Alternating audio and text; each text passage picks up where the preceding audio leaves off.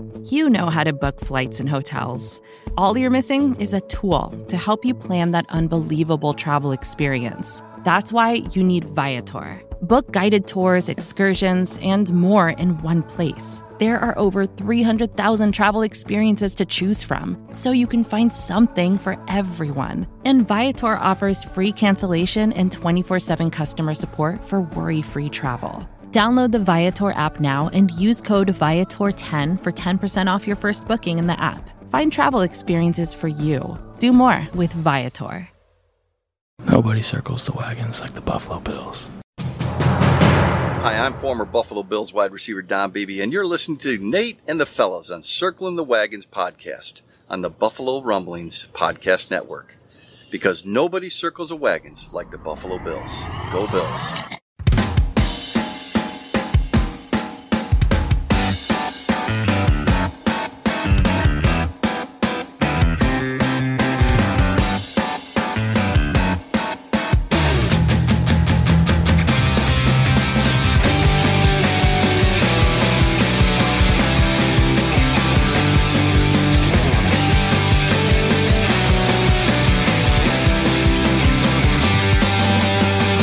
Welcome to the Circling the Wagons podcast, a podcast discussing the Bills all year round with interviews, news, recaps, and insightful fan discussion.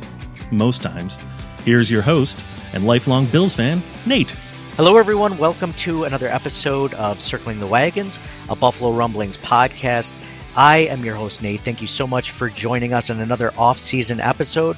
We are talking with Andrew and Justin from the Wandering Buffalo podcast on the Bills Fanbase Podcast Network, the official podcast network of the Bills Mafia. I mentioned losses in the offseason. You guys reminded me of a big loss that I did not mention in the offseason, and Levi Wallace is one of those, but like on the coaching side of the ball. We lost Brian Daboll. Obviously, we lost Joan Shane from the front office, but we lost Bobby Johnson and a few other players I can't think of, or a few other coaches I can't think of right now, to the Giants. And I think this is going to be a really interesting training camp storyline that I think a lot of Bills fans are going to follow. Is how is the offense going to be different under Ken Dorsey than it was under Brian Daboll? Now, I'm not going to ask you guys that question because I'm not sure if any of us would ever know, because Ken Dorsey hasn't been an offensive coordinator before in the NFL. So I have this question for you guys when it comes down to you guys mentioning Josh Allen elevating the players, receivers, Cole Beasley. Like, there were guys in place that fit the culture that really helped bring Josh Allen along. They're almost like his like figurative training wheels, right? Like for him to get on his bike. Now he doesn't need him anymore. Now he flies solo, right? Like our little Josh is all grown up, right? Like he's there at that level. And now he's the guy that elevates the play of his wide receivers. How many wide receivers have we had that have had, record breakout seasons, including Cole Beasley, because of Josh Allen and how good he is? I'm not worried about him. What my question is, though, it has to do with Brian Daboll and him leaving and how it impacts the offense. Because what I'm trying to kind of wrap my head around is this offense going to be better or worse without Brian Daboll? Because I like Brian Daboll, and I respect that he brought a lot of good parts to Josh Allen. Josh Allen loves him, so therefore I respect him as a coach. But it's like, who made who better? Did Josh Allen make Brian Daboll better, or did Brian Daboll make Josh Allen better? It's like, what came first, right? Like the chicken or the egg. And maybe it's a little bit of both, or maybe it's one or the other. But Justin, I'll start off with you on this one. When it comes to Brian Daboll leaving, and we don't know what we have in Ken Dorsey yet, it's kind of like an unknown variable. When you look at, what you have now with Brian Daboll leaving, I mean, who do you give more credit to in the offense and the success that Josh Allen has had in his career? So for me, this one's kind of hard because we never get to see one without the other until it's happening, right? And for me, Daboll kind of got to be like the John Brown, the Beasley, that kind of helped Josh Allen develop to like this certain point. And then Josh Allen kind of eclipsed that by so much, and it seemed like Daboll at times like didn't know what to do with it. Like, he had this super shiny sports car and he was still driving the sedan every day to work because that's what he knew. So what will Dorsey bring to the table? Like you said, we can't really answer that until we see what he's doing. But what I will say is I like that there's a change of scenery here, that there's kind of like this different set of eyeballs that also falls in line with continuity. So it's a guy that was already in the building. It's a guy that already knows, Josh Allen, his personality, the offense that they were running, what was working, what wasn't working. And then my biggest holdup on Ken Dorsey was that he's never been a play caller at the NFL level, right? So that was my biggest concern with him. And then we bring in Joe Brady to be the quarterback's coach, who was somebody that I wanted to bring in for the offensive coordinator role. He had that experience. I think he kind of got dealt this rough set of cards in Carolina where, he's given Sam Darnold to work with. I feel like he never really got this fair shake in Carolina. And I think he also kind of needed that reality check because like he shot through the college ranks so fast and was this most sought after coach and kind of just like got the position. And then it was like, well, pump the brakes. So I like that they brought in somebody to kind of work behind Dorsey, and it also kind of fills the cupboards for, when you're going to have this successful team that's, in the conversation for winning a Super Bowl or competing for a Super Bowl every year. It's going to be what we just saw happen with Daboll. People are going to, want to take some of the pieces that you have to get you there and try to replicate that on their own. So I'm looking at it as, maybe Dorsey can find success. Maybe you already have Joe Brady in the building. He can be the next guy to take over. And that it's kind of looking at the long view of it. But for me, if Dorsey can kind of find that balance of leaning into the passing game and not necessarily doing like a 50-50 split with the run game, but lean into the passing game because you have Josh Allen, and maybe get the running backs involved more as like pass catchers than, running 3 straight identical stretch plays. I think we're going to be in pretty good shape if he kind of follows that mold. I think for me personally, time will tell. To your point, Justin, we've never seen Ken Dorsey call plays.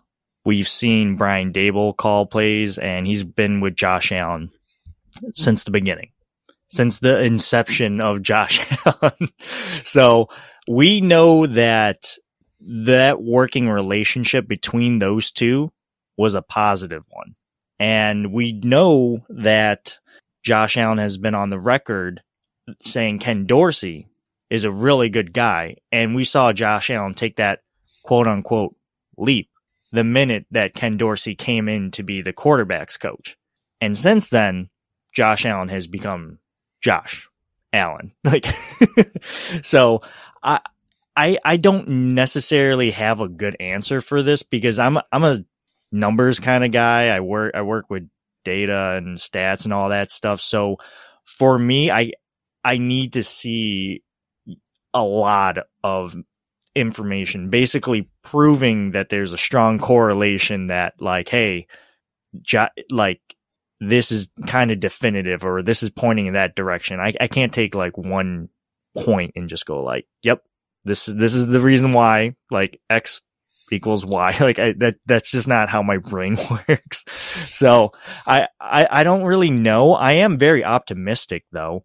I think what you see that the Bills are doing on offense is really encouraging because they're really just saying like, hey, I got faith in my guy, Josh Allen, and we got faith in our coaching staff. So we're going to continue doing what we want to do on offense, more or less of what we're doing this year. Maybe some more interesting ideas now that we have Joe Brady and Ken Dorsey in the room, because we know what Brian Daboll does. So this could be a nice breath of fresh air for Josh Allen, and I'm all about that. Yeah, it's interesting with Ken Dorsey coming in because I'm wondering, like, you guys know you're part of a company or you work for a business where Like you're sitting in the wings. If you're not a manager already, you're looking at the manager or the guy. There's always a manager above you no matter what, even if you are a manager, right? So we all answer to somebody. That's just the way of the world. So every single step of the way, I think it's human nature, at least if you're in a growth mindset, in that status of like that company, you think like, what would I do differently if I had that opportunity? And one of the reasons why I'm glad Ken Dorsey is getting that opportunity, because I guarantee there are times that he watched Brian Daboll call plays and been like, bro, what are you doing? Yeah. And like, it's the 3 stretch plays, like in a AFC divisional round playoff game, right? Against the Chiefs. And you're just like, why? Like I mentioned with Justice Radford, from the Buffalo Fanbase Podcast Network. I mentioned with him, it was like, why didn't they attack the backup safety for the Chiefs in the first quarter when Tyrann Mathieu went out? Yes. Like why are these simple concepts so difficult? And that was always my thing with Brian Daboll is I know he's a smart guy. I know he's an intelligent guy. I know he's a great football mind, but it's like he's thinking ahead of himself. You know what I mean? Mm-hmm. It was like, Bill Belichick, it was always a simplistic approach, but there was nothing he could do. He would take away your best weapon, and then you had to, just come up with a better game plan. Mm-hmm. And if you had something for that, then he would like adjust, but make you do, take away that number one thing and then go there. So, a lot of the times for me, at least, like I like Brian Daboll. I don't want to sound like I'm bashing Brian Daboll, but I think they could do better is my point. Yeah. And I don't think Josh Allen gets enough credit for his intelligence. He's a very intelligent guy. He did wonderful on the Wonderlic test. He had a 37, I believe, out of 50, which is really good. He beat out everyone in his class. I'm not saying much because like there's only 2 guys that actually succeeded thus far from that class, but still, he's a smart guy. He's an intelligent guy. And I'm happy because I'm sure Daboll gave him some liberties in the playbook, but I think Ken Dorsey's going to give him more because of that. And I'm sure Josh Allen saw that when he endorsed Ken Dorsey for that job. You know what I mean? Yeah, for sure.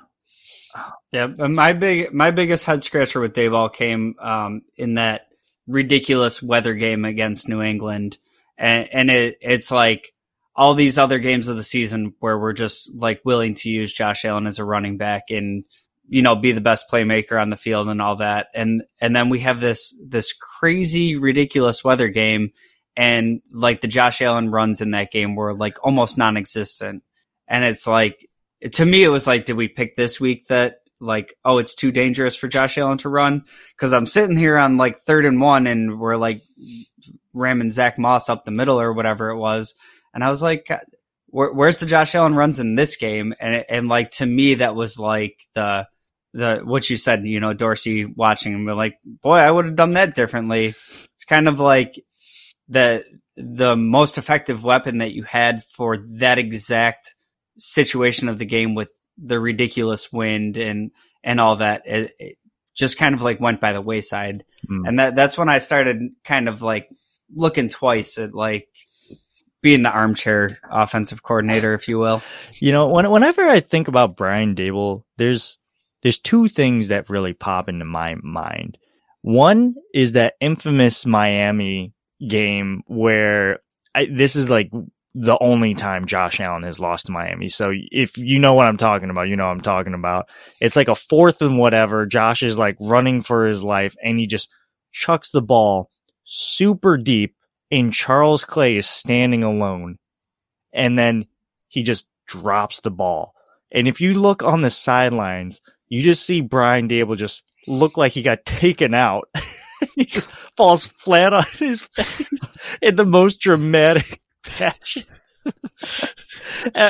If you don't know what I'm talking about, I really encourage you to Google exactly that play that I'm talking about. Just type in Brian Daboll falling on sidelines. I'm sure it will pop up, and it is a great laugh. Hands down. The second, and of course now I forgot it, is I'm just thinking about him falling over it. It's just making me die. But well, like you were mentioning while you're thinking of that one, Andrew, like Justin, you remember like you brought up the Patriots game. Like I remember a couple of seasons ago, it was a Cleveland Browns game, and the Browns had a terrible pass defense. and a great run defense. And what do? Run it more than we ever have all season. It's like, why would we do that? We just barely lost that game too. And it was like Baker Mayfield's best game. He was throwing dimes to Jarvis Landry right over like Levi Wallace. And I'm just like, why? What are we doing? Like, why? It's like, oh, like, because that would make too much sense. Like, why would we do it? Like that podcast where I did a recap of it, I used that, and then Bruce Nolan that later that week coined the phrase, which I think he's used since then, was just like that scene in Airplane where they're like, shouldn't we turn on the lights for the I'm thinking for like the landing strip, right? When the airplane's coming in, he's like, oh, that's just what they'll be expecting us to do. just like for no reason, just like throwing a wrench in everything. And I feel like that was not more often than not. I shouldn't say that, because obviously they had a great offense under Brian Daboll.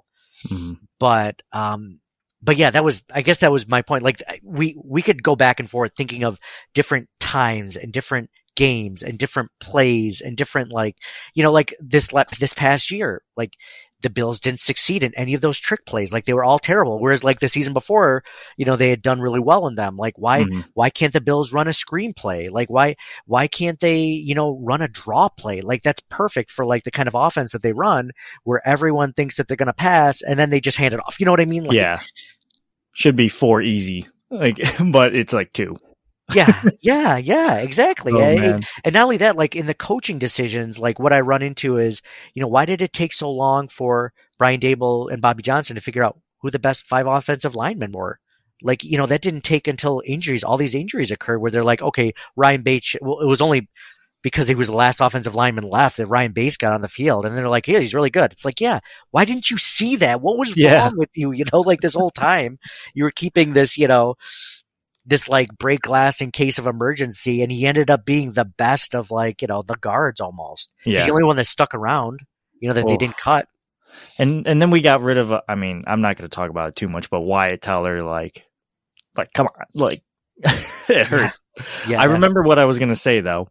And it's that I forgot who, it was an announcer who said it, and it actually was probably one of the most truthful things I've ever heard a non-biased announcer say, is that I feel like Brian Daboll is coaching to not lose when he should be coaching to win. And I was like, yeah, he's playing it safe. And you guys mentioned the Cleveland game. I was at that game where we're talking about the Hauschka missed field goal, right? To put in overtime. Yeah, that was hands down. I'm so serious about this.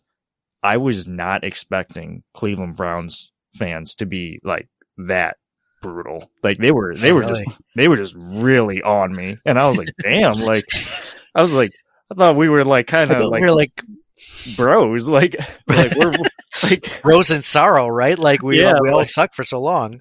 Like dang, like okay, all right, whatever. Like, and then I went to that win game, and I'm not gonna lie, I had a lot to drink because I was like, all right, yeah, and then the wind was just throwing me around. I was like, we're gonna win this game, and then I was like, slowly and surely, I was like watching it happen. I was like, we're not gonna win this game. I see what's happening. Like we're coaching to hurt ourselves right now, and I was like, oh, this is brutal. This is real brutal.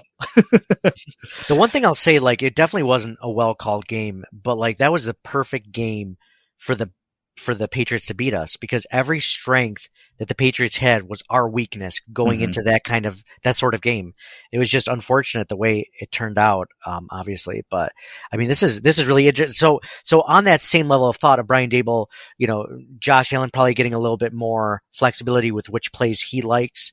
I know at a point in Kelly's career, probably about this time in Allen's career, Jim Kelly was calling the plays. Like he was the one that was determining at the line, like, this is the play we're going into, I'll audible out of it. It's almost like it was like before Peyton Manning was Peyton Manning, right? Like Peyton Manning is the offensive coordinator of the team. I'm hoping Allen starts taking that step.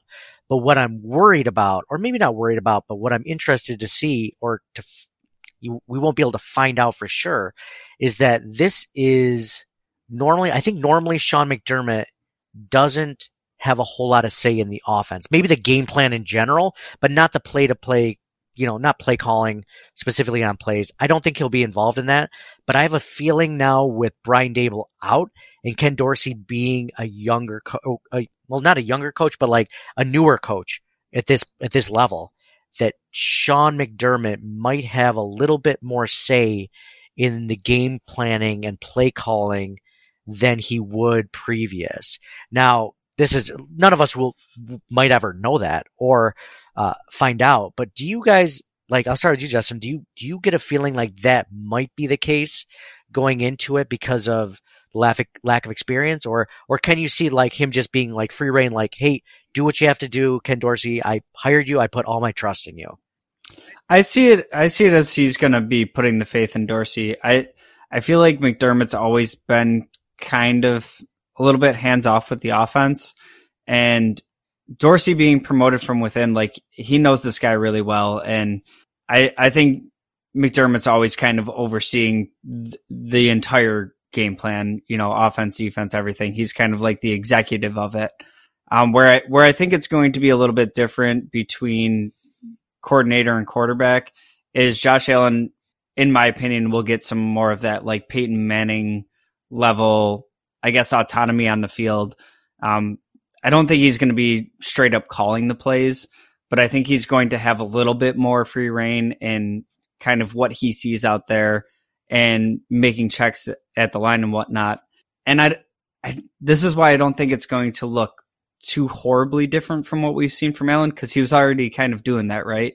That they've given him, different options at the line. He's checking plays at the line all the time. He's killing plays. We saw some plays like with Dawson Knox where it's not just an RPO play. It's like run pass option with a secondary pass option where Dawson Knox is kind of leaking out and Allen looks like he's running the ball towards the pylon, and all of a sudden he does, this little jump shot shovel pass thing for a touchdown. So overall, I think it's kind of going to be, as far as like the game plan and the actual, game day decision making, I think it's going to be more of the same of like McDermott's the executive at the end of the day. Everything kind of like goes through him, but I feel like he's always been kind of hands off with the offense until like critical moments where it's like, hey man, can we go for 2 here? Or like, can we go for it on 4th down? He makes those decisions ultimately. But I think as far as like play calling and all that goes, I think that's going to be between like Josh Allen, Joe Brady, and Ken Dorsey. Yeah, I would expect the offensive side of the football to be with the offensive coaching.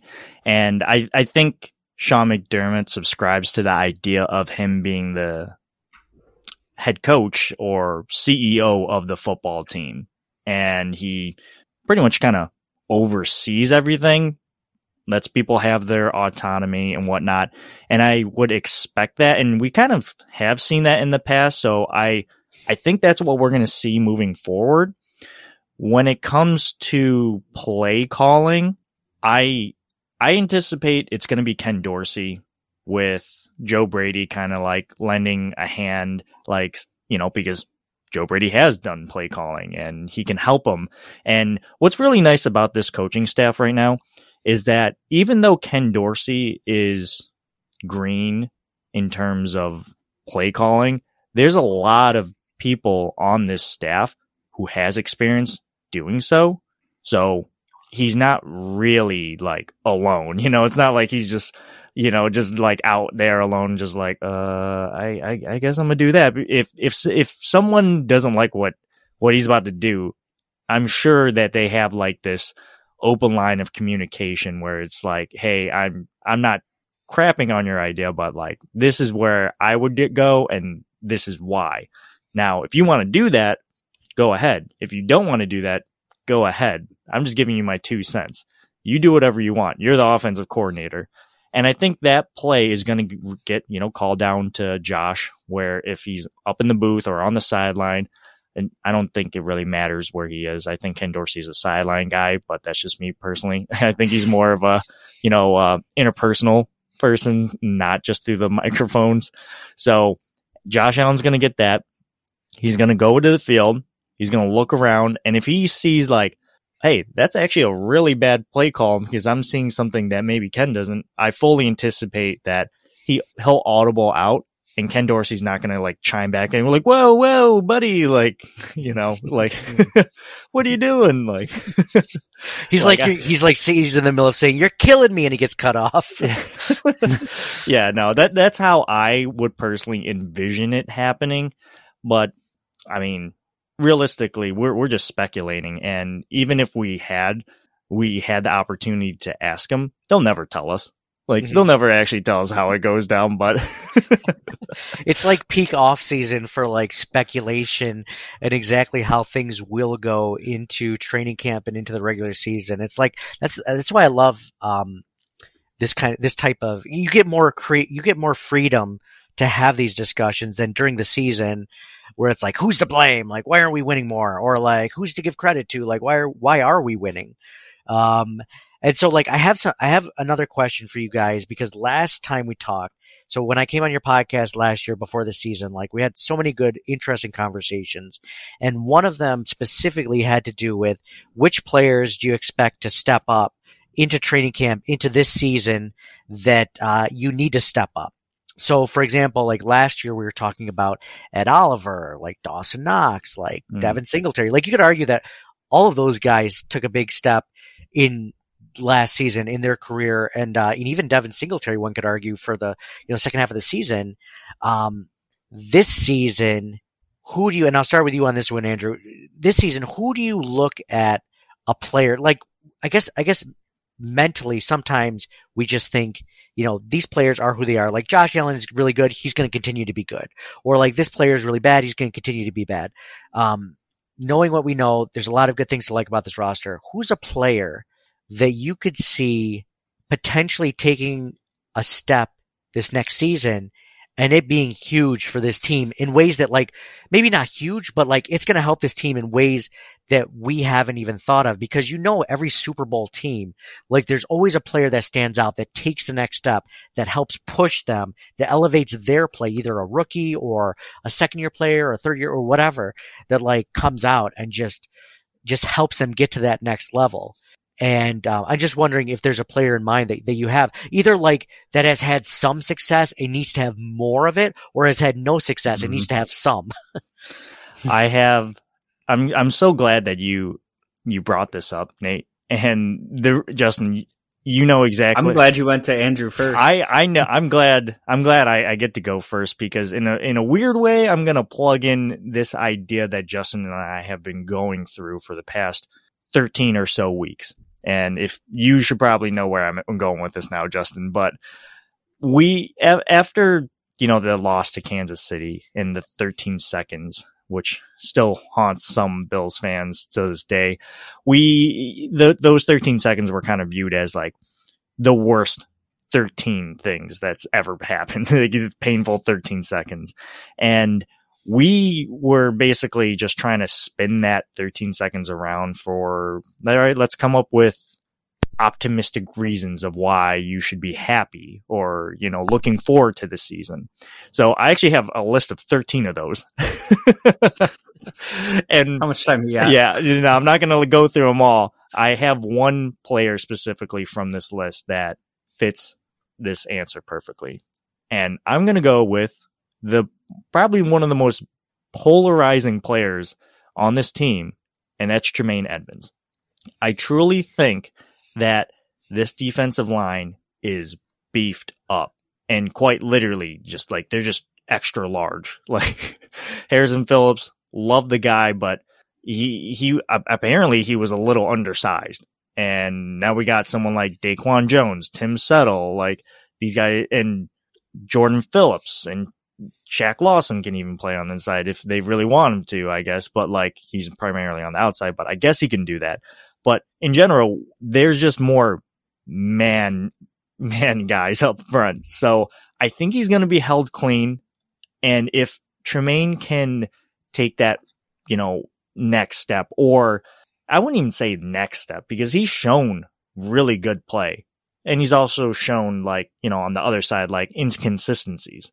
If he can just, move that median more towards the right, being more consistent, I think that's going to make this team that much better.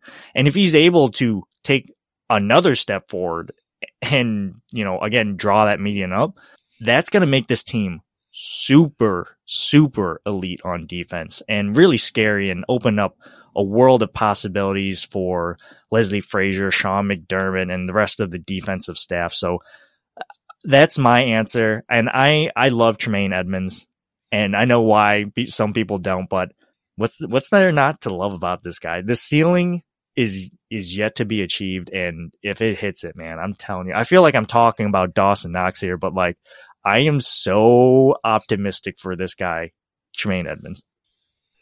So I was happy you went to Andrew first, because I have like 4 or 5 guys I'm going through in my head that could be my answer right now, and I was hoping that time there would give me a solid answer here. Tremaine Edmonds was one of them, so you helped me there. But my answer here is going to be, I guess, kind of a little bit off script, just because he wasn't with the team last year. And when you talk about a player that kind of comes in and made that impact that you weren't expecting, and like that leap that you got from them is kind of like a catalyst for the results that came. And I think that guy is Tim Settle on the defense. And I think Daquan Jones, if he can be healthy and he can play that role that we kind of wanted Star Lotulelei to be, yes, 100%, that's going to open up Tremaine Edmonds. It's going to open up Milano. We're going to see the best versions of themselves.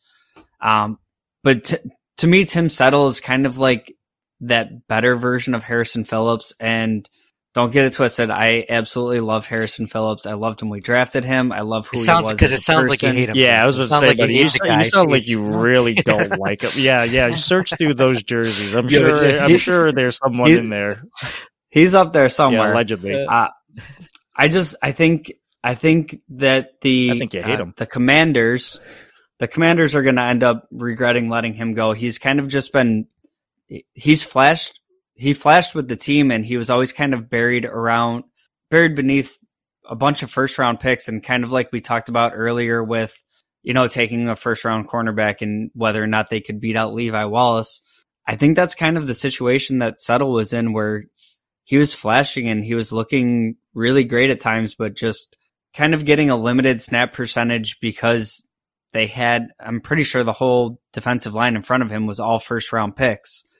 So it was kind of like he never really got his moment to consistently shine. And I think he's just going to end up being such a huge add for this team, playing next to Ed Oliver, who in particular, like the second half of the last season, was just playing every game like his hair was on fire. And if you can get, 2 of those guys in the middle playing like that, with Von Miller coming off of one side, with Groot hopefully on the other side taking just even a little step and learning from Von Miller, what that front four can look like on a pass rushing down is just absolutely mortifying if I was an opposing quarterback. So I have a question about that, Justin, just because I feel like where they fit into the scheme a little bit more. So you imagine Tim Settle mostly getting pass rushing downs, or could he play both? Because like Daquan Jones, it feels like is more of like the run stuffer, like the bigger one technique defensive tackle, or the one that like the Star Lotulelei replacement. And it feels like in this instance, Tim Settle is just like he's more like an Ed Oliver, I guess I would say. But I haven't watched a ton of him. I'm just really excited about him, but where do you see him fitting specifically in this defense? Like, is it a 1-for-1 replacement, or how do you see him like impacting on which downs or whatever? So I wouldn't say like a 1-for-1 replacement. I would put him more towards like an Ed Oliver type of role. I think you're still going to see, Daquan Jones get a lot of snaps next to Ed Oliver. But with the way this coaching staff likes to rotate players so much, I think we're going to see so many different combinations along this front four, where you're going to have Boogie Basham shrink down and go inside. Maybe we see some more of that with Epinesa because he hasn't really flashed on the edge. So I think the ideal front four for me, like on a pass rushing down, would be Groot Oliver, Tim Settle, and obviously Von Miller. But I think he does offer, some of that run stuffing ability. But I think we're going to see that more with possibly Boogie Basham coming in. I think we're going to see him shrink down to D tackle a bit more than actually playing on the edge as well. Wow, interesting. I think that whole front four is going to be interesting this year. Yeah, that could be that would be an exciting, like NASCAR like package to have those four guys, rushing the passer. Something I've wanted for them for a long time. I was hoping that they'd work AJ Epinesa. Now here's a question for you. You just mentioned Boogie Basham. Who has a bigger who needs to have a bigger next season in their career? Is it AJ Epinesa or Boogie Basham? Because I could argue that both of them. I think I lean AJ Epinesa because he's been in the league longer, but Boogie Basham wasn't active for most of the season last year. It felt like. When you look at those guys, I'll kick it back to you, Justin, real quick. But which of those two guys, if you look at it like depth pieces, I know we're talking depth pieces, second, third level guys, but which one do you think needs to really show up this season, or they might get cut or traded? So Epinesa was actually almost one of my answers here for he was one of the ones in consideration for who do you need to take the next step. So I think he would be my answer for this question, and it's really only a variable of time here. They were drafted almost in the same position. They're both, being said, like, we saw him sticking out on the board. We couldn't not take him. And I think Epinesa just has one more year in that similar role. Like what we saw out of Basham last year, we saw in Epinesa's rookie year where, he was inactive or he wasn't on the field. And it was kind of like, oh, they're just developing him this year because we don't even need him yet. Wait till year two. So I think Epinesa has a ton to prove this year. And I think Basham is going to get a little bit of leeway because one, he's that year newer in the system, but I think he also has a little bit more of the ability to, as I was talking about, shrinking down and playing defensive tackle. And we saw Epinesa kind of, we're putting on weight, we're taking off weight, just trying to get him at that perfect spot for the edge rusher. And we've never really seen him kind of be successful shrinking down to the D tackle spot, where I think that's where I think Basham was almost flashing more to me from the defensive tackle spot last year than he was off the edge. I'm going to answer this with, I'll say this. I am not an expert in football. 1,000%. 0%. Honestly. Stop, Andrew. No. If someone asked me right now, who do you predict to be like the starting four or the second, four on defensive line? I would just say, I honestly don't know. Just kind of like put the best four out there. That's all I care about. Just put the best four out there, get us some dubs, get us to the playoffs, get us to the Super Bowl. That's what I care about. Like do whatever it takes to make that happen. Process. Yeah. And to answer your question, Nate, I'm going to actually say Boogie Basham.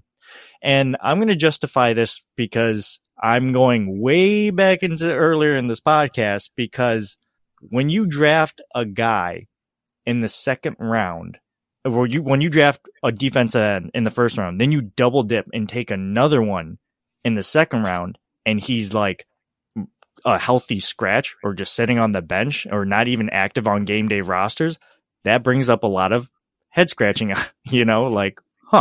why did we do that when we could have got a guy like Creed Humphrey? And I'm not saying like I don't like Boogie Basham. I'm not saying that whatsoever. But what I am saying is that this is a idiosyncratic situation where they said like this guy was sticking out our board. We were gonna move back unless our guy was here, and he was there. What has this guy done so far? And again, I'm not saying I don't like him, but he's been kind of active.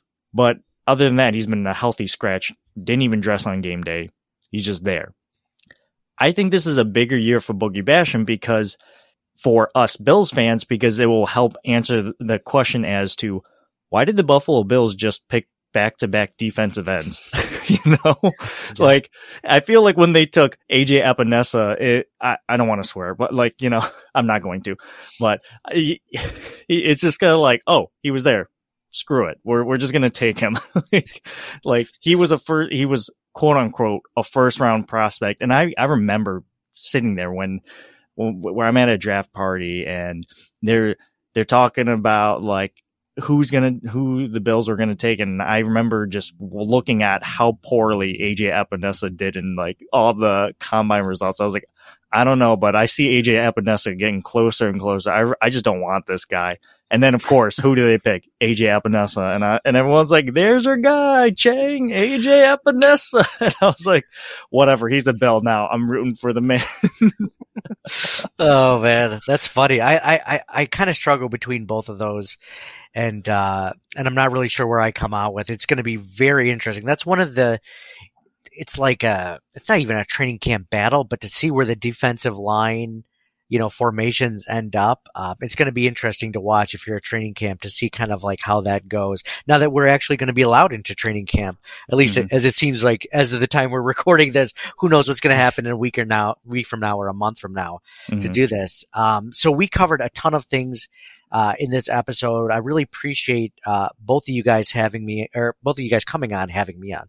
I appreciate you guys having me on last year because it's one of those things where there's so many content creators out there. There's so many like we mentioned before we even started recording, the saturation it's crazy. It's crazy. There's 17 different podcasts right now on Buffalo Rumblings. I mean, that's just just one network, Yeah. So, it's crazy how many they're out there. So like, I don't get a chance to listen to as many as I want to, as I truly want to consume. So when you guys message me to have me on, and then I started following a little bit more and doing my research, and like, these guys are fun. Like these guys can, like, an hour and a half, has gone by and it feels like, we've only been shooting around for a half hour, right? Like this is a good conversation. This is exactly what I was hoping for. And you guys delivered. So appreciate you guys coming on. Obviously, Justin, Andrew, big fans of your work over there at The Wandering Buffalo. So they can find your work at The Wandering Buffalo, which you can find on all podcast platforms and YouTube. They can find you under the Buffalo Fan Base, the official Bills Mafia podcast network. True, I believe under their YouTube channel as well. Where else can they find you socially? Where else can they find your work? Where can they find you anywhere that they might not know where you guys are?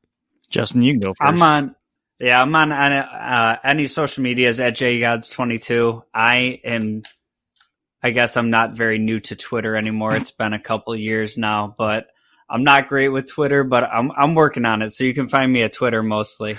You can find me on social media by searching up 2Jangs. And I have a great question. Actually, I have a couple things real quick just to help us segue out of here. I met Stephon Gilmore, and I wanted to bring this up back when we were talking about meeting people. But I used to work at the Melting Pot in the Galleria Mall, and I think it was like Valentine's Day or something. And Stephon Gilmore comes in with like his newborn child and his girlfriend or maybe wife. I don't really know what his marital status is, or at least at that time. But he's like, "Do you guys have a table?" Just like very stone face. And I was like, "Oh my God, you're Stephon Gilmore." I got the Justin big eyes, but I was the only bartender, so I was allowed to go up to him. But, I kept my cool, and I was like, the host desk is right over there. And then the owner shooed him out. And I was like, oh my God. And then he goes like, "Oh, that guy just tried coming in without a reservation. That's not happening." I was like, "Do you know who that is?" And he was like, "No, am I supposed to?" I was like, that's Stephon Gilmore. And he's like, "Huh?" And I was like, no. So that was definitely one brutal moment in my life. And one other thing here is that I met Victor Cruz. And the reason why I wanted to share this story specifically is because I have so much love and respect for the Giants for what they've done to the Patriots in those two Super Bowls. Yeah. So when I saw Victor Cruz, I was at a Kith store in New York City, and it's kind of like a sneaker and ice cream shop, like all in one it's kind of, yeah, it's a little interesting. You wouldn't expect it to be good ice cream, but it's amazing. And I'm just sitting there eating my ice cream, and my friend Jessa is just eating her ice cream. She's like, are you having a seizure right now? What's going on? And she's like, that's Victor Cruz. That's Victor Cruz. And I was like, this guy? That's Victor Cruz? I was like, really? We're the same height. Like, so I got to go over and talk to him. I got a great photo with him. But, anyways, I'm getting back to the main point here. And this is the most important question, I think, of this entire podcast. I'll be the judge of that, but go ahead. Yeah, I think That's you'll the one agree. that asks most of the questions. I'll let you know if it is. I think you'll agree with me. What is the new 3rd and goal, specifically when it comes to Shakir, since he's hypothetically replacing him? So this goes back to the 3rd and goal Yes. nickname, of course, the best nickname that's ever been invented for any player in any sports, past or present or future. So well, first of all, is this not the most important question of the pod? I guess the thing about it is it's funny because 3rd and goal was somewhat organic, and I think the beauty of 3rd and goal was that my 2 other co-hosts hated it. I don't know why. And they hated it because they hate things that are good in the world, right? Like what was puppies, the other one? Goldilocks? rainbows, Goldilocks, or coleslaw, or what was it? They had some good ones. But no, like they just don't appreciate creativity like you guys do.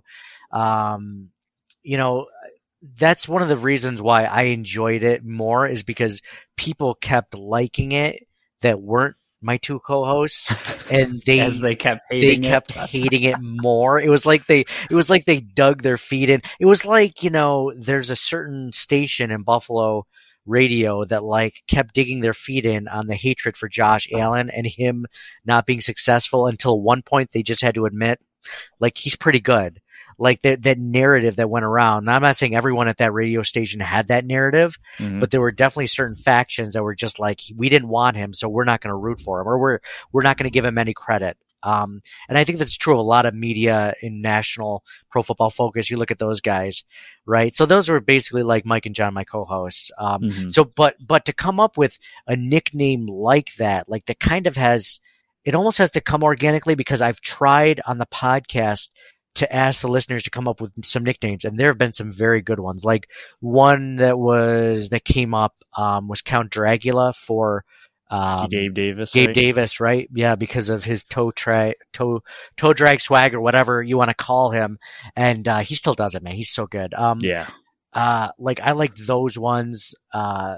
Just certain things like that. Like everyone I've tried to come up with, like there have been ones I really like, but nothing like 3rd and goal. So I can't say that it'll be 3rd and Shakir or something like that, because I can't just give it to him. I feel like it's forced. You know what I mean? Like if you just aim at someone and give it right to them, like you're just trying too hard, like something like that. Like I imagine that's what like writers do. Like if you're writing a movie or screenplay writer, like you're like, this is the ending that has to happen. Then the way you get from point A to point B might be a little sloppy. Whereas you're just like, let's see where this goes. Let's see where, as you're writing it, like it just seems, I don't know. But so I don't necessarily know if it'll be Shakir. I don't know if it'll be Elam. I don't know, if it'll be an existing person that's been on the roster for 3 or 4 years already that I just haven't, thought of something good, right? So you get the aha moment. Yeah, exactly. Exactly. Like I was talking with Justice Radford, and he came up like organically with a great term for Jordan Poyer and Micah Hyde. These guys have been on the team together for 3 or 4 years, and he called them the safety net. And he didn't even mean to. He's just like the safety net that you have in Poyer and Hyde. And I'm just like, did you mean to do that? Because that is an insanely good name. Oh, you guys are on social media. I've never heard anything that good, for simple those things in life. Simple things, exactly, like 3rd and goal. So, I'm looking forward. One of the fun things about our podcast is like you mentioned, Andrew, like getting into the film and stuff. Like that's not me either. Like, you know that. I just want to have fun, talk about interesting conversations, things that lead to more conversations with your buddies or friends that you're talking to, the guys at work or whatever. The guys in the group chat that you have from like friends in high school or college or whatever. Like that's my point. And so like coming up with nicknames is fun. Coming up with ideas and segments is fun to me. So I'm hoping to find one, man. If I can find something like Third and Cole, and at one point that was one of our biggest selling shirts at our TeePublic store. Which oddly enough, didn't sell out that much this past season. I don't know why. I don't know why people wouldn't want as many Cole Beasley shirts as possible with his last year going on. I mean, there must be some reason I can't think of it. but yeah, no, I mean, to answer your question, that is okay. That was the best question of the podcast. But I don't know.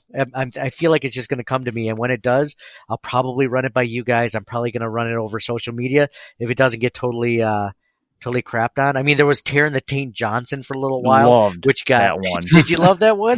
I was like, that Taint, and everyone's like, oh, whoa, a little too far. Yeah. You're like, no. Yeah, it gets real awkward when nobody else knows what you're talking about, and you're just screaming Taint. They're like, bro, like, nah. It's like, no. And you're like, wait a second, I can explain. This is really good. But I don't hang in want here with to me. explain. I don't want. I want you to understand the same things I do. Yeah, that was that. Speaking of that, like that time where we released a Taron the Taint Johnson T-shirt was like, you know how like I can put out a TeePublic, graphic like every week and like maybe get a few likes, maybe get a few retweets if I'm lucky, right?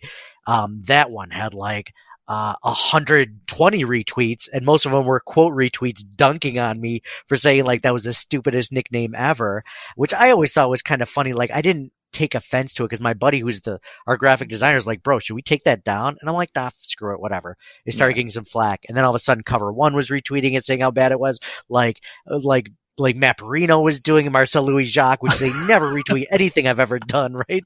Like on the podcast or in general. And they're just like, bro, like, I was like, I don't know what to tell you. Like, and what's funny is we sold a lot of shirts that day because people kept retweeting the hell out of it. It's like, now I understand why politicians say the things that piss people off, because the more discourse, exactly, the more discourse it creates, you might find, a few more people that are just like, hey, I kind of agree with that guy, or whatever. So, yeah, they're just like Taint Johnson. What? What, dude? Take my money. Oh man, well, this was a lot of fun. Like, honestly, like I'd been meaning to have you guys on, and I'm glad, like, even Justice, now you're working with Justice and stuff like that, it's even a better reason to have you guys on. You guys are doing a great job over there, at the Buffalo Fan Base, site and their YouTube channel and their podcast channel and everything like that. And it's cool to see other members of this society, of this this brotherhood almost of content creation, like, continue to have success. So I'm glad that we could do this, and I'm really glad to have you guys on. Yeah, thanks for having us, man. Really appreciate it. Thanks again for having us. Yeah. So we'll have to do this again sometime. I'm not going to do it. It's funny. I did this last time. Justice gave me a Go Bills. I was not expecting it whatsoever. He's the man. So I'm going to try this again because I know you guys have both listened to it. So I'll do this respectfully and formally. So signing off for Andrew. Go Bills. And for Justin. As always, go Bills. And for me, Nate, go Bills. Thank you guys for listening, and we'll talk to you guys again next week.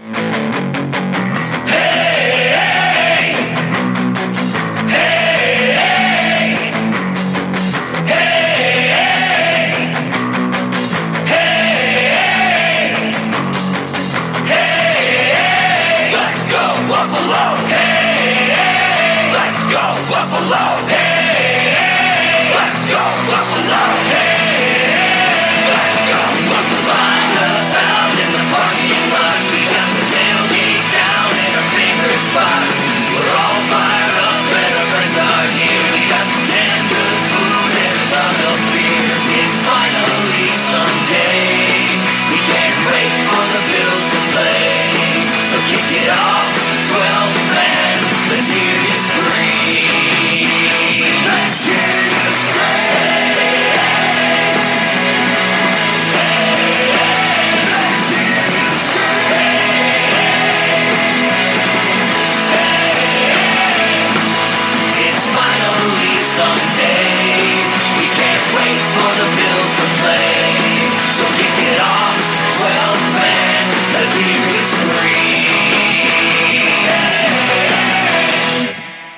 Thank you for listening to the Circling the Wagons podcast. Download and subscribe to us in your favorite podcast service. Email us at ctwpod@gmail.com. That's Charlie Tango Whiskey Pod@gmail.com. Follow us on Facebook and Twitter at CTWPod. And most importantly, go Bills!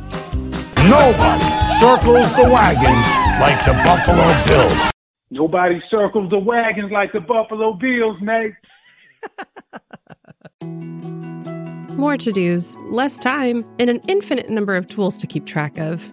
Sometimes doing business has never felt harder, but you don't need a miracle to hit your goals. You can just use HubSpot, because their all-in-one customer platform can make growing your business infinitely easier. Imagine this: high-quality leads, fast closing deals, wildly happy customers, and more benchmark-breaking quarters. It's not a miracle, it's HubSpot. Visit HubSpot.com to get started today.